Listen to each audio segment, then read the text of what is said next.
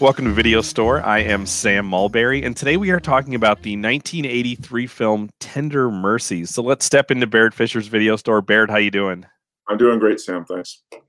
Barrett, this is a movie that I saw for the first time in 1998 as part of a course I took called Film in the Modern Sensibility, taught by Don Postema and Thomas Becknell. It seemed like a very important movie to them at the time. So that's the last time I saw it. I think I saw it twice that year because I watched it when I took the course, and then I TA'd the following January.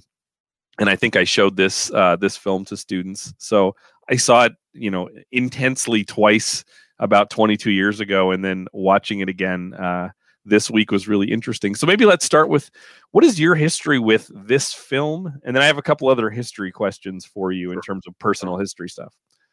Well, I know that I didn't see it in the theater for a couple of reasons. I wasn't going to the theater very often in the mid '80s, and the film got very, very, very limited release. So I'm assuming I must have picked up on it sometime in the mid '90s after we had a VHS. I know I didn't see it on DVD. I know it would have been VHS. I may have even seen it because I looked at Thomas and Don's list of films, and so I was aware. And also I may have seen it because I had been reading some film criticism that was friendly to films with a Christian or religious theme. But I can't pinpoint exactly when. It must have been sometime in the '90s. Of course, I know who Duvall was. I knew who Bruce Beresford was at that point, so I would have been interested in it because it was his first American film. So another question that I want to ask, and your answer can be none, and that's okay, but what is your history with country and Western music? Because that plays such a big role in this movie, and I also have a history with it, so I want to hear your history with that. I have a really interesting history with country Western music. My dad was a big country and Western music fan, but he liked the most country-ish of country Western music. So, like, he was if you know any country Western music, he was a Porter Wagoner fan. And my brother was a Roy Clark fan. I was a huge, and remain a very large, Kris Kristofferson fan. And Johnny Cash. But if you know a little bit about the evolution of country music, Kris Kristofferson sort of represents a move, kind of a new Nashville, kind of a move away from so it's kind of as what you mean by country Western music. And I think Tender Mercies is the classic. Max Sledge is a kind of not Waylon Jennings, a kind of Hank Williams character. In fact, Roger Ebert, when he wrote about the film, said he had Hank Williams on in the background. So that's the country music that really tells stories. It's fundamentally about storytelling people's lives. The other person I love listening to is kind of on the edge of country music is John Prine. He's a little country, he's a little folk, he's a little rockish. So anyway, that's. And my dad and I had big disagreements. I remember we would be riding in our RV back in the days of 8-track tapes, and he would only allow me to put Kris Kristofferson on like once a week. For some reason, he just couldn't stand Kris Kristofferson, and then he put on Porter Wagoner and Loretta Lynn. That's okay. Anyway, that's me in country music. Because I will say, and this ties into my history with country music, country Western music, is this film is very 1983 to me. So I was 6 years old. So obviously I didn't see this movie then, but I was alive in 1983, and I was old enough to have memories of that. And I was talking to my brother on the phone yesterday, and we were talking about Video Store, and I said, the movie we watched this week, I don't think you've ever seen it, but you should watch it. And even if you don't like it, you're going to be interested in the fact that it feels like part of our childhood is there.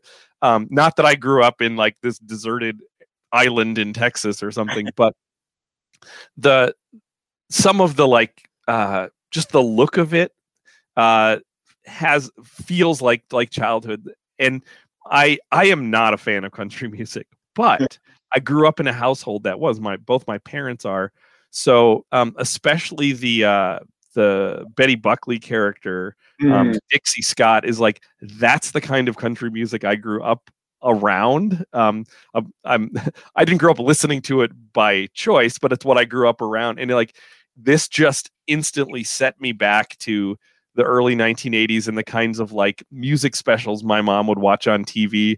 And because we had one TV, it meant I ended up watching that as well. Like I could imagine Dixie Scott being a guest host on the Muppet Show or something like that. Like you would have a Barbara Mandrell or somebody like that. Like it very much felt like, oh, there is something about this that feels deeply, deeply familiar. And what's interesting about the music in this movie is it plays such a central role.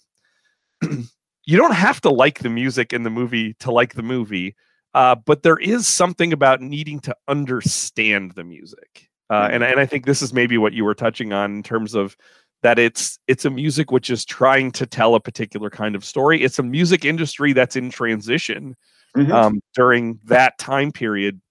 Because if you get 10 years later, you get sort of the big blowout pop country that sort of becomes super mainstream.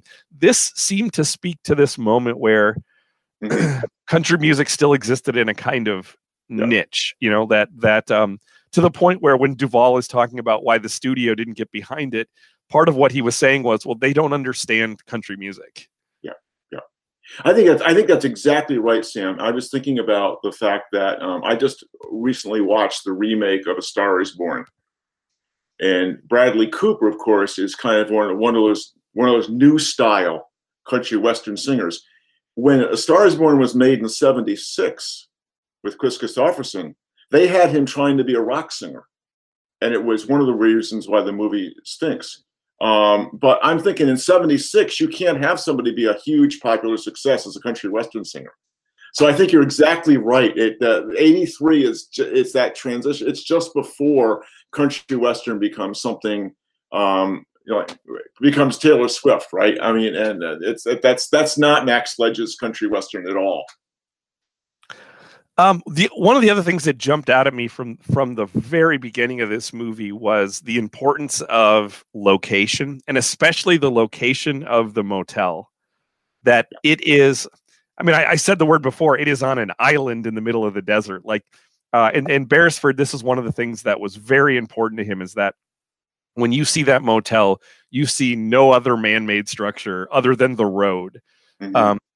And that gives the hotel almost like this mythical quality. Like people have to like be accidentally passing through, or they have to be in search of something, or they have to be lost and wash upon the shores. I mean, it's almost Odyssean, right? Max Sledge washing up on the shores here and finding this life and this redemption. And from the opening shots, when you see that motel, like I already got that. It's like, okay, this is both a very real place, but almost like has some otherworldly spiritual quality to it, almost a kind of magic to it.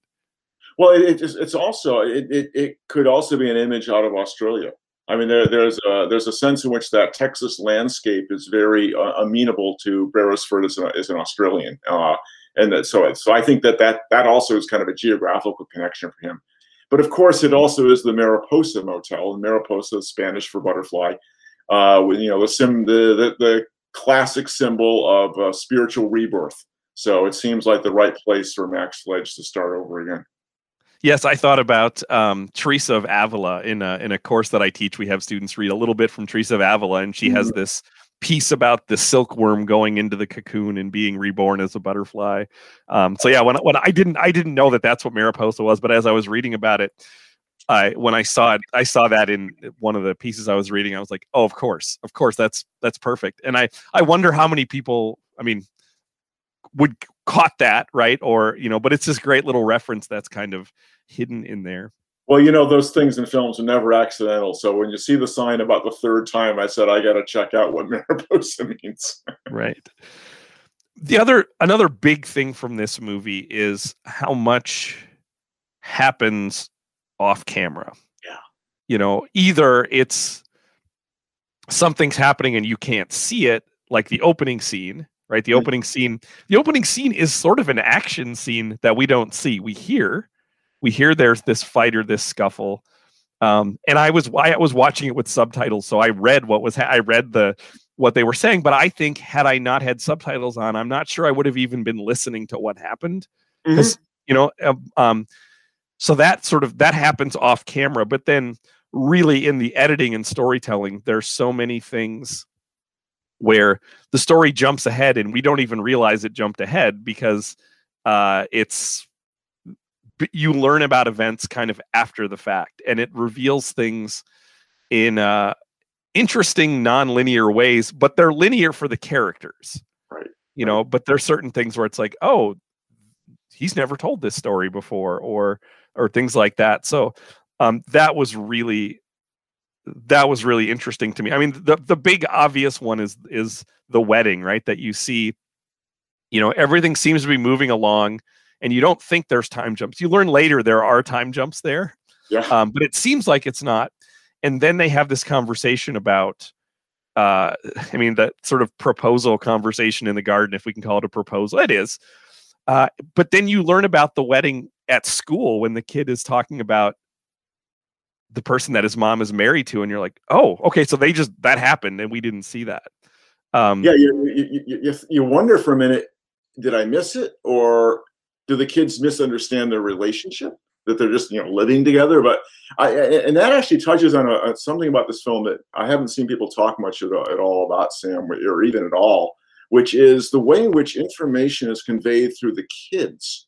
I mean, this is a film that's really kind of interested in the child's point of view, and takes it really seriously. And I think the way the kids talk to each other is exactly as kids talk to each other. And I thought that was kind of an interesting way of communicating kind of both the kids' perspective and kind of how things look to the kids, and also an interesting way of telling us kind of what's going on. So you have the information about the marriage, you have attitudes towards stepfathers, kind of tying into that whole theme of parents and children. So I thought that was a really kind of key element, that the kids are treated as real people with real thoughts and information. Absolutely. And I mean, the scene at the I guess the bar where Max performs, when the kid comes up, when Max and Rosalie are dancing, and the other kid who's talking about, oh, that's the guy that my mom is dating, and I hope he doesn't become my stepfather. And it's like, that's pretty heart-wrenching, you know, to think like this kid has no control over his life, but this is this huge thing that can happen. And a lot of this movie is about these big things we don't have control over in our lives necessarily, that shape our destiny, shape the things, you know, that we don't get to have control over those things. So yeah, I think absolutely the scenes with the kids, the first one jumped out at me as like, wow, I'm not sure what they're trying to do here, but every time you saw a little bit more of that. The other thing that jumped out to me is, and I don't know, I think everybody comes from different kinds of families, but it struck me as very real, even though I think for some people it might strike them as very odd, is there are in families sometimes questions that never occur to you to ask. Mm-hmm. I come from a family like this where, and then when an outsider comes in, sometimes all of a sudden they ask the question, and you're like, oh yeah, the fact that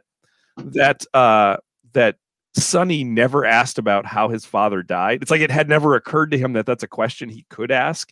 Yeah. And I don't know if he felt like he wasn't allowed to ask or whatever, but like that struck me as so very real. Mm-hmm. Yeah. And I think a lot of this movie has elements of that, where it's you're watching it and a piece of information gets revealed much later. And at first you're like, well, that seems like a weird, convenient storytelling thing to like hold this off. But actually there are people like that, where it's like, oh, you never asked me. Like when Max reveals that he had a first marriage that wasn't to Dixie, it's like, we're just learning about that now, but I kind of believe it. Right. Yeah, because we don't, I mean, we may experience things in a linear way, but that's not how we necessarily reveal them or how other people learn about them, right? It's, you know, like why would he tell her that? I mean, it hadn't come up. It didn't seem like it was important at the time. So. This reminded me in certain ways of watching the movie Once, another movie that has a lot of music at its core. And one of the comments that I made when we talked about Once was, and it's what I love about Once, is you keep waiting for bad things to happen. And in Once, they kind of don't.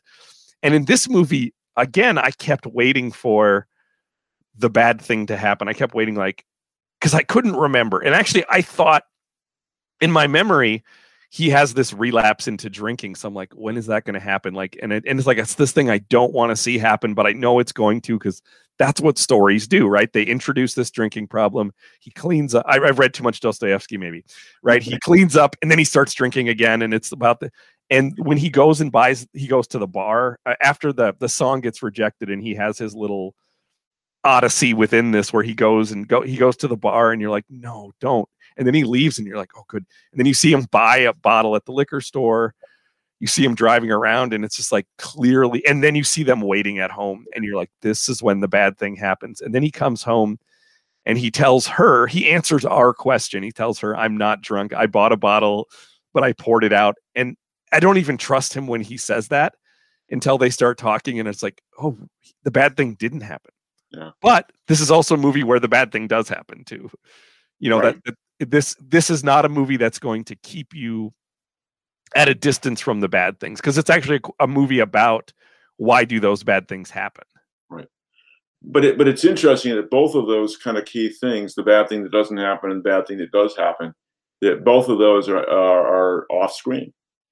You know, so we don't see. I know it could have been a dramatic moment to watch him, you know, pour out the bottle, and there would have been relief for the audience. And I think but I think that's not what Horton Foote, the screenplay writer, that's not what he's interested in, right? It would be such a Hollywood cliche to show him pouring out the bottle. What's much more interesting is the impact of his behavior on the family. And so the suspense that creates for us, as you're saying, because we're thinking in terms of the classic arc, whether it's Dostoevsky or whoever, he's going to come home stinking drunk. They're going to have a big row. He's blown it. He's going to get tossed out. But that's not what happens in this film. So he's much more interested in the impact that his behavior, and then the relief that we feel. And in the same way, I mean, in a way, you wouldn't expect to see the car crash that kills his daughter, because the camera is always in a sense always on him. And yet they could have showed it. You know, there are conventional Hollywood films, right, where there would have been a cut and you would have seen the car crash and you would have said, oh, I see what's happened. But again, it's more about how do those things have an impact on the lives of the lives of these particular characters. Well, it's interesting you say that the camera's always on him, because in that scene, not the car crash scene, but in the scene where he goes out, it starts on him. But then, like you say, we live through Rosalie, and I think that's so much better storytelling. The agony of, like, because we've all had that experience where you're waiting for someone, and you're sitting there, and at first you're just kind of occupying your mind. You're watching television, and she's doing that, and then she shuts it off, and it's just like this moment of like, okay, now what? Now what do I do? And it moves her, at least in that moment, to the center of the frame to say, this is also her story. I mean, it's not large, it's not on the grand scale her story, but it is also, we do get to experience what it is like to be married to Max Sledge in this moment. And that's, I think, really powerful. And I think it makes her character so much stronger to have those moments like that. It's also, and this is another game I play with myself when I watch older films, Sam, it's also a scene or sequence that is really would be much more difficult to write today because of cell phones. Right. I mean, there's so much about films that had to do with people unable to communicate with each other. And, so you could just imagine, I mean, so he could have had the cell phone turned off, but it takes it at a different level, because with the cell phone, there's always the possibility the person's accessible. There's a possibility you're going to get news. But without the cell, he's just out there. And to me, that's great. I mean, I think it's much more difficult to pull off that kind of isolation in a more technologically saturated landscape. I also love when he comes back, the story he tells about, like, I started to drive to Austin. I started to drive to Dallas. I started to drive to San Antonio. And I love not seeing that, but instead, like, realizing these are all of that his life was full of these, even in that night was full of these choices. And maybe they're choices that at a different season of his life he would have made, but he doesn't, he doesn't at that point. I mean, in terms of him going out too, I also think about the scene where he goes to see Dixie perform, goes to her concert, and like I'm even one like at first I was like, well, is Rosalie with him? Like they could go to this together, and it's like, well, she's not there, and then I'm wondering, does she know where he is? And I realize again, this ties back to the cell phone thing. Is like because they also live on such an island out there. Whenever anybody leaves, you don't know when they're coming back, you know, and especially someone like Max with the history that he has, you don't necessarily know that. So I really, really like that. That has to do with the landscape and with the characters. I'm curious. Robert Duvall is obviously a great actor, and the more that I see him in things, the more I'm like, this guy's kind of amazing. That this is the same guy who is Tom Hagen. This is the same guy who's Kilgore. This is the same guy who's, you know, Boo Radley. All these other roles. I'm just curious to hear you talk about the Robert Duvall performance, and also, and this other question's a dumb question, but I'm going to ask it anyhow. Should this be the performance that he has an Oscar for, or is there something else where you're like, I wish he had it for this, or is this like this is the Oscar performance? That's a really good question because, yeah, as you know, he had, I think it's 6 or 7 nominations. It's the only one for which he's won. I think I don't know. It's hard to say, Sam, because I guess one answer I would give you is I wish he'd won more Oscars. I mean, I wish he'd won Oscars for some of those other, because part of the point of Duvall is the range. But I think maybe, okay, let me take the position, yes, this is the one he should have won the Oscar for. And I would argue that that's because it is Duvall at his best as a kind of method actor who just literally disappears into this role. Tess Harper was asked what it was like to work with or to know Robert Duvall, right? And she said, I don't know. I only know Max Sledge. And, you know, Duvall did all kinds of research for this role. He drove all over Texas, visiting honky tonks, singing with country bands. So I think in a way it's a very Duvallian thing, the way he immerses himself in the role. And also I think the way that he communicates so much just with it's a very quiet performance, right? So much just with his eyes, just with his voice, quiet intonation. So I don't know. I think that maybe one could say that one of the reasons it's a great role to win the Oscar for is because it's not a show-off role. That it's the very opposite of a kind of a showy star turn. So yeah. Yeah, and I was and I remembered this, but like it's amazing that he became a country singer too. Like he sang these songs, he wrote some of these songs, and like, and that's pretty impressive. And I especially love the moments where he's singing and his voice is faltering. Like he's you know, like the time when he's singing to Rosalie in the kitchen, the song that he wrote, and he's just like, I just don't have it right now. And it's like, even that is really great. I love the story of him driving through Texas. Apparently he drove like 680 miles through Texas, and he would talk to people and record their accents. And when he found the person who he was like, oh, that's what Max Sledge sounds like, he had the guy read the entire script into a tape recorder so he could hear that voice and sort of take on that voice. And what I really like about Duvall doing that, what I like about the film in general, is that these are a group of people that don't always get treated well in Hollywood films. This is a socioeconomic or geographical area of the country where they tend to be looked down upon. And I love the fact that there is not a hint of condescension in this film. These are people whose lives are being taken really seriously. And in that respect, it is a little, I mean, this is an odd connection to make, but in that respect, I think it's sort of in the same vein as Italian neorealism and what we looked at when we looked at Kelly Reichardt's film. And in fact, it was said by, I think it was the director, Alan Pakula, who really actually credited this film with getting kind of helping define the American independent film movement, and saying that it's kind of validating the idea of a more personal filmmaking that looks beyond just kind of a Hollywood genre. Yeah, absolutely. And I had that same thought about like and I think that's part of the 1983 of it to me, is it felt very real and not sort of lampooned or caricatured, in that way. And also, like, thinking about Italian neorealism, although we're talking about success in the music industry, it's not. It's such like a low level thing. Like, this band just wants to like be able to play in clubs. Like the younger band who is like, kind of inspired by Max. I mean, they probably have big dreams, but Max sure doesn't anymore. Like, I mean, he kind of does and kind of doesn't. Like, he's writing songs. Like, you kind of wonder, like, does he have this hope? And then he, at one point he's like, yeah, I'd love to make some money off of this too. So like, I love actually the layering of like, I don't care about this, but well, I actually kind of would like to, in those types of things. Other performances that I really liked in this film, I thought Tess Harper was great. Yeah. Just very, very real, very believable. I love seeing a young Ellen Barkin as the daughter. It's a small role, but really, really like well cast, and again, very believable.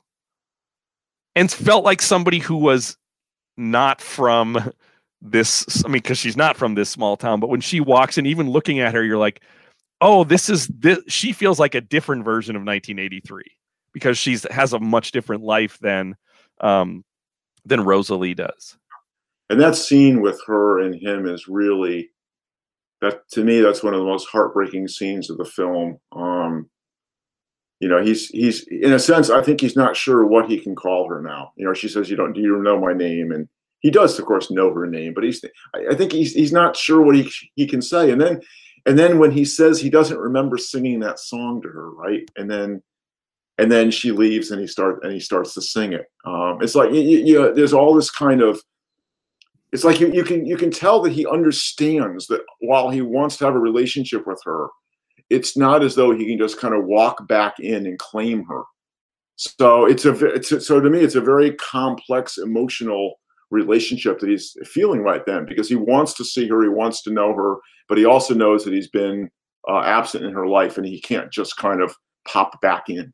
Yeah, I mean, as this is a movie so much about parent-child relationships, and he doesn't assume he gets to be a parent now just because she's come to him.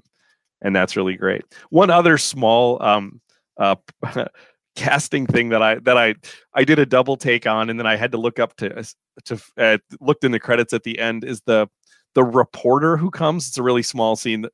Is Paul Gleason, who's the principal in The Breakfast Club. It's just in a lot of 80s movies, and I was like, I've never seen him in like a serious role, and it was very funny. Like, oh, that's a face that I know, but it was enough that I wasn't sure it was him, even though this is, I think, a year before The Breakfast Club, probably. Yeah, that's right. Breakfast Club is 84. Yeah. Well, I enjoyed Wilford Brimley. I always loved Wilford Brimley. And he was brought in by Duvall because Duvall was having such a hard time getting along with Beresford. And it wasn't a happy production. Beresford and Duvall were at odds a lot. In fact, at one point, Beresford walked off the set and Duvall had to kind of go get him back. But I love the story about one scene when Beresford thought that Brimley was taking something too slowly, and he asked him to pick up the pace. And Brimley said, "I didn't know anybody had dropped it." I also think the kid is great. And again, in kind of the spirit of neorealism and a few other films we watched, not an actor at all. And actually, as it turns out, a young boy who had in fact lost his father, although they didn't know that at the time they cast him. And I just thought his performance is so naturalistic and so effective. I really thought he did a nice job. Another thing that I think is interesting thinking about Sonny is, and this is very true of movies throughout the 80s, but especially late 70s, early 80s, is how much like the shadow of Vietnam or the legacy of Vietnam. I mean, this movie seems like it has nothing to do with Vietnam, except it does. That's why his father's not there. That's why Rosalie's husband's not there. Again, this is the kind of thing that when I was alive at this time, but I had no sense of what the Vietnam War was, let alone that. I mean, if I heard about it, it was this thing that was in the past because it happened before I was born. But thinking like, he's probably 5 years older than I was at the time when this movie came out, and like just how much something like that impacts impacts his life. I thought that was really, it's really interesting to think about all the places where, if you look at just pop culture from that time, the effects of Vietnam on a generation sort of shows up there. One of the things that I also think is interesting, and you talked about Duvall's performance as like this very quiet performance, is that if you think about this as a movie which has a lot of the action happen off screen, you would think that would lead to it being a very like talky movie then, but it's not that either. That it's actually more silent, right? And as we talked about, the exposition kind of comes in some weird ways. Well, part of that too is because, as one of the right critics points out, Beresford lets a lot of the country western songs play all the way through because they are telling the story. And then of course the verse from the Lefty Frizzell song, "It Hurts to Face Reality," that becomes a kind of refrain throughout the film. I lost track of how many times they had that one line about "it hurts too much to face reality," that kind of kept coming up over and over again. So I love the way the soundtrack actually, in both subtle and obvious ways, kind of comments on the action. It made me think about that moment, if you'll recall, in Lone Star, when Chris Cooper drives to see his ex-wife and comes back. That I forget what song is playing, but the entire song plays. And this film does a lot of that as well. I mean, Dixie performs 2 or even 3 songs in their entirety, one of which was nominated for an Oscar for Best Song. Over you. I want to talk about you picked this movie for this week because you said we should do something that's kind of in line with thinking about the coming of Easter and some of these things. And I know why Don Postema and Thomas Becknell were so interested in this movie was because it has overt religious, overt Christian things in it, and also subtle religious Christian things in it as well. So I maybe want to talk a little bit about that. And I presume, you've taught film courses either at Bethel or in churches. I presume this is a movie you've taught before? Actually, I haven't. Really? Okay, that surprises me. I have not taught this before. No, so because this feels like a movie that would lend itself to something like that. It would teach beautifully, no doubt about it. So, what jumps out at you in terms? There's some obvious religious themes about, baptism, birth and rebirth, and redemption and death, and these types of things. So what are the big ideas that you think about with that? Well, I think what jumps out at me actually, Sam, is that even though it's a film with its kind of overt religious message about sin, redemption, and all that, one thing I didn't remember about the film, which I think is really quite remarkable, is I didn't remember the note on which it ends, which I think to me is a very kind of sophisticated religious position that it takes, and that is it actually engages in the whole notion of theodicy, right? It engages in the whole notion of why do bad things happen? Why and so it doesn't take a simple-minded approach to what it means to be redeemed, or what it means to have some kind of a born-again experience. So you get a little hint of that when they're riding in the truck right on the way back from the baptism. I don't feel any different. And Max says, "Not yet." But one of the last things that Max says, which is in a sense surprising in a religious film, if you want to call it that, is he says, "I didn't trust happiness. I don't try, and I never did, and I never will." So what I think the film does, though, is but it doesn't negate happiness. And it doesn't, the theme that she strikes, that Suli says at the very beginning about, she thanks God for his tender mercies. And that's a phrase that shows up in at least 9 different Psalms. And so what the film is saying is those tender mercies are not negated by the bad things that happen. But there's no simple answer to why did this thing happen to her and not happen to me. But the answer, but instead what it says is, the life of faith is more complicated than that. There's good things and there's bad things, and you don't judge whether or not God has merciful only by kind of keeping a balance sheet of did a good thing happen, did a bad thing happen. So that to me is what's really interesting about the film is it's not a simple in the same way that Get Low, wasn't a simple redemption story, and that kind of would connect those two films.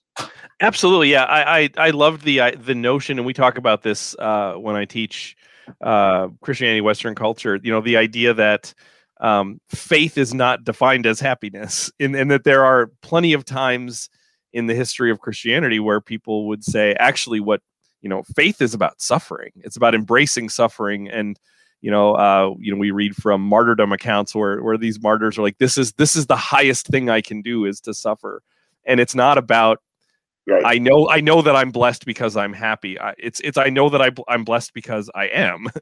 And I think that's really powerful. I also find it interesting in terms of the and this kind of ties in a bunch of stuff that we're talking about, the role of car accidents in this movie, because we know that his daughter Sue Ann dies in a car accident. We see him almost get into a fatal car accident, and then later, after Sue Ann dies, he says, I was in a car accident. Mm-hmm. And you find out about this other, and it's, and what I like about that is that car accidents, I don't know if you've ever been in a car accident, they're the most random occurrence. Mm-hmm. because it is the moment I've only been in a couple, or one really, and it's the moment in life where like everything is happening just as you normally would, and all of the sudden, everything is different instantly. And I think it's the closest thing we can experience that I can think of to the like sort of just random possibility of death or the end of time. Even it's just like you don't. It's not something you're preparing for. It's not even like getting sick, where it's like, well, I started to get sick and then I got really ill, but it's just it's this instantaneous thing, and it seems random. And you can play the theodicy game, and you can play the game of like, well, what if I had just been 1 minute earlier or 1 minute later, and does this thing happen? And so I actually think the role of car accident is really really important in that. Do you have thoughts specifically about the hymn On the Wings of a Dove? This is a hymn that we sing a lot at my church, so it's a song I was very, very familiar with. But that seems like a very intentional choice as well, in terms of this is the song that he sang to his daughter, because this is something that he was doing long before this kind of conversion that we see him have. It also speaks to, I think, the intersection of Christianity and hymnody and kind of old-timey country music too, that those things have these great overlaps, and it might be the kind of thing that he sang it to her when she was a baby, because it's just a song that you sing and he's not thinking a lot about it, and maybe later on he's thinking about what the message of that is. The film doesn't explain any of that, but I really like that. I like thinking about that.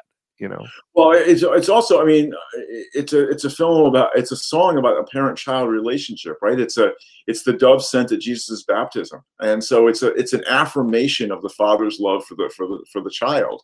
So I think in that sense, it ties in beautifully thematically, both with his relationship with his daughter and his relationship with his stepson. So this is a reminder of God's love, and then how does God's love get diffused through human love. And then one last thing about the end of the movie, just to tie it in, because there was a moment where I was like, oh, I've seen a version of this ending before. Not the scene in the garden, the I don't trust happiness, but the thing that happens at the very end of the movie. Did that make you think of anything else that we watched? It's the Field of Dreams ending, right? I mean, you even see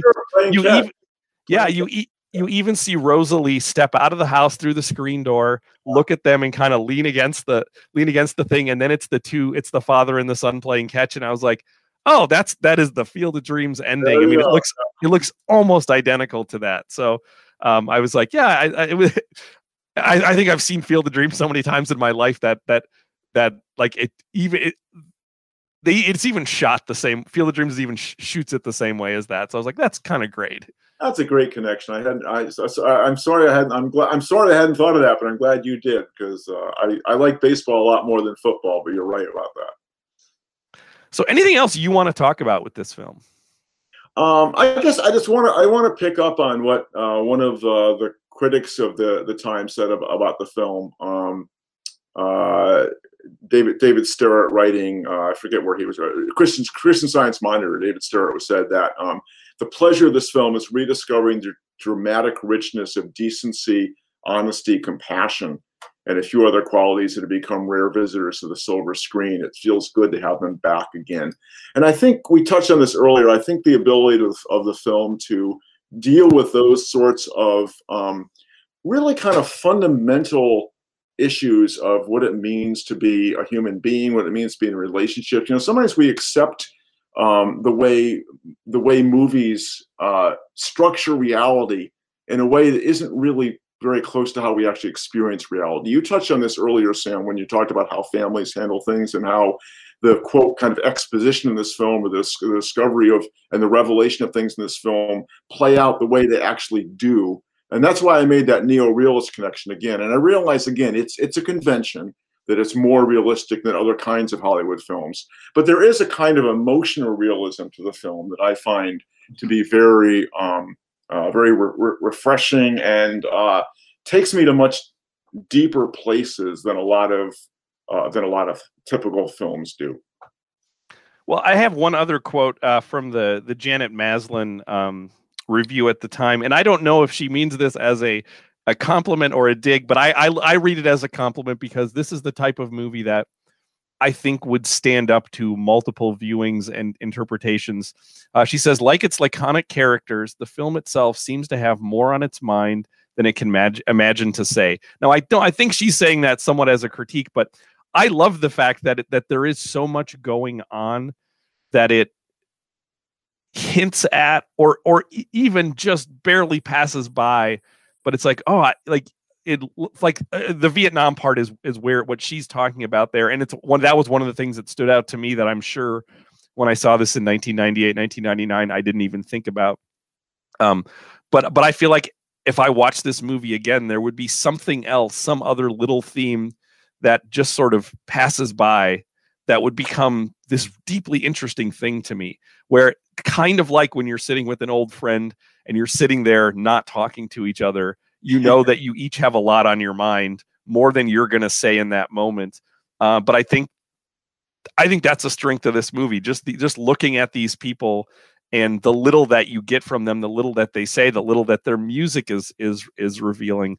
I think that makes this really a powerful movie in that way. So what do you have for us next week?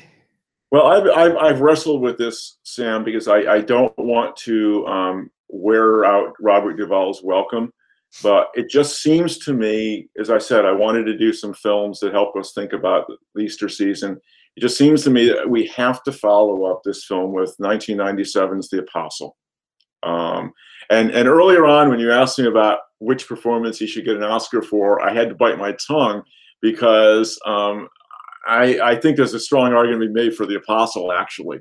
So anyway, that's a film that he wrote and directed, and it's also a film with a lot of music in it, and it's a film that kind of gets us to another angle on the redemption theme. So that's what we're going to do. It's funny because last week when you said we're going to go back to Robert Duvall and think about Easter, I was like, oh, is he going to pick The Apostle? That's the movie I thought you were going to pick. Now, I saw this at Bethel Film Forum probably in 1998. I don't remember it at all. So I'm very excited to watch this, because it will, even though I've seen it, it will be with completely fresh eyes, because other than the movie poster, I know what Robert Duvall looks like in this movie. That's all that I've got. I don't know anything else about it. So I'm really excited for this. Well, we wore out the CD of the soundtrack. We just fell in love. We just fell in love with the music in this film. So, anyway. Oh, fantastic! Well, Barrett, thank you so much for recommending Tender Mercies. It's a movie that like I said, I haven't ever gone back to, but it's one that I think it reads very differently from when I was 22 to 43. I think it's very different in that way, and it's a movie that like I said, I recommended it to my brother. I think that he'll find this very interesting. We were talking about some of the kind of more Catholic themed movies that we've watched. So I'm sure, I don't know if he's watched Of Gods and Men yet, but I'm sure he'll love that. I'm sure he'll love Trial of Joan of Arc. But I said this one's not that, but I think it's the kind of thing that's gonna connect with him as well. So thank you so much for recommending this, and we will be back next week to talk about The Apostle in the video store.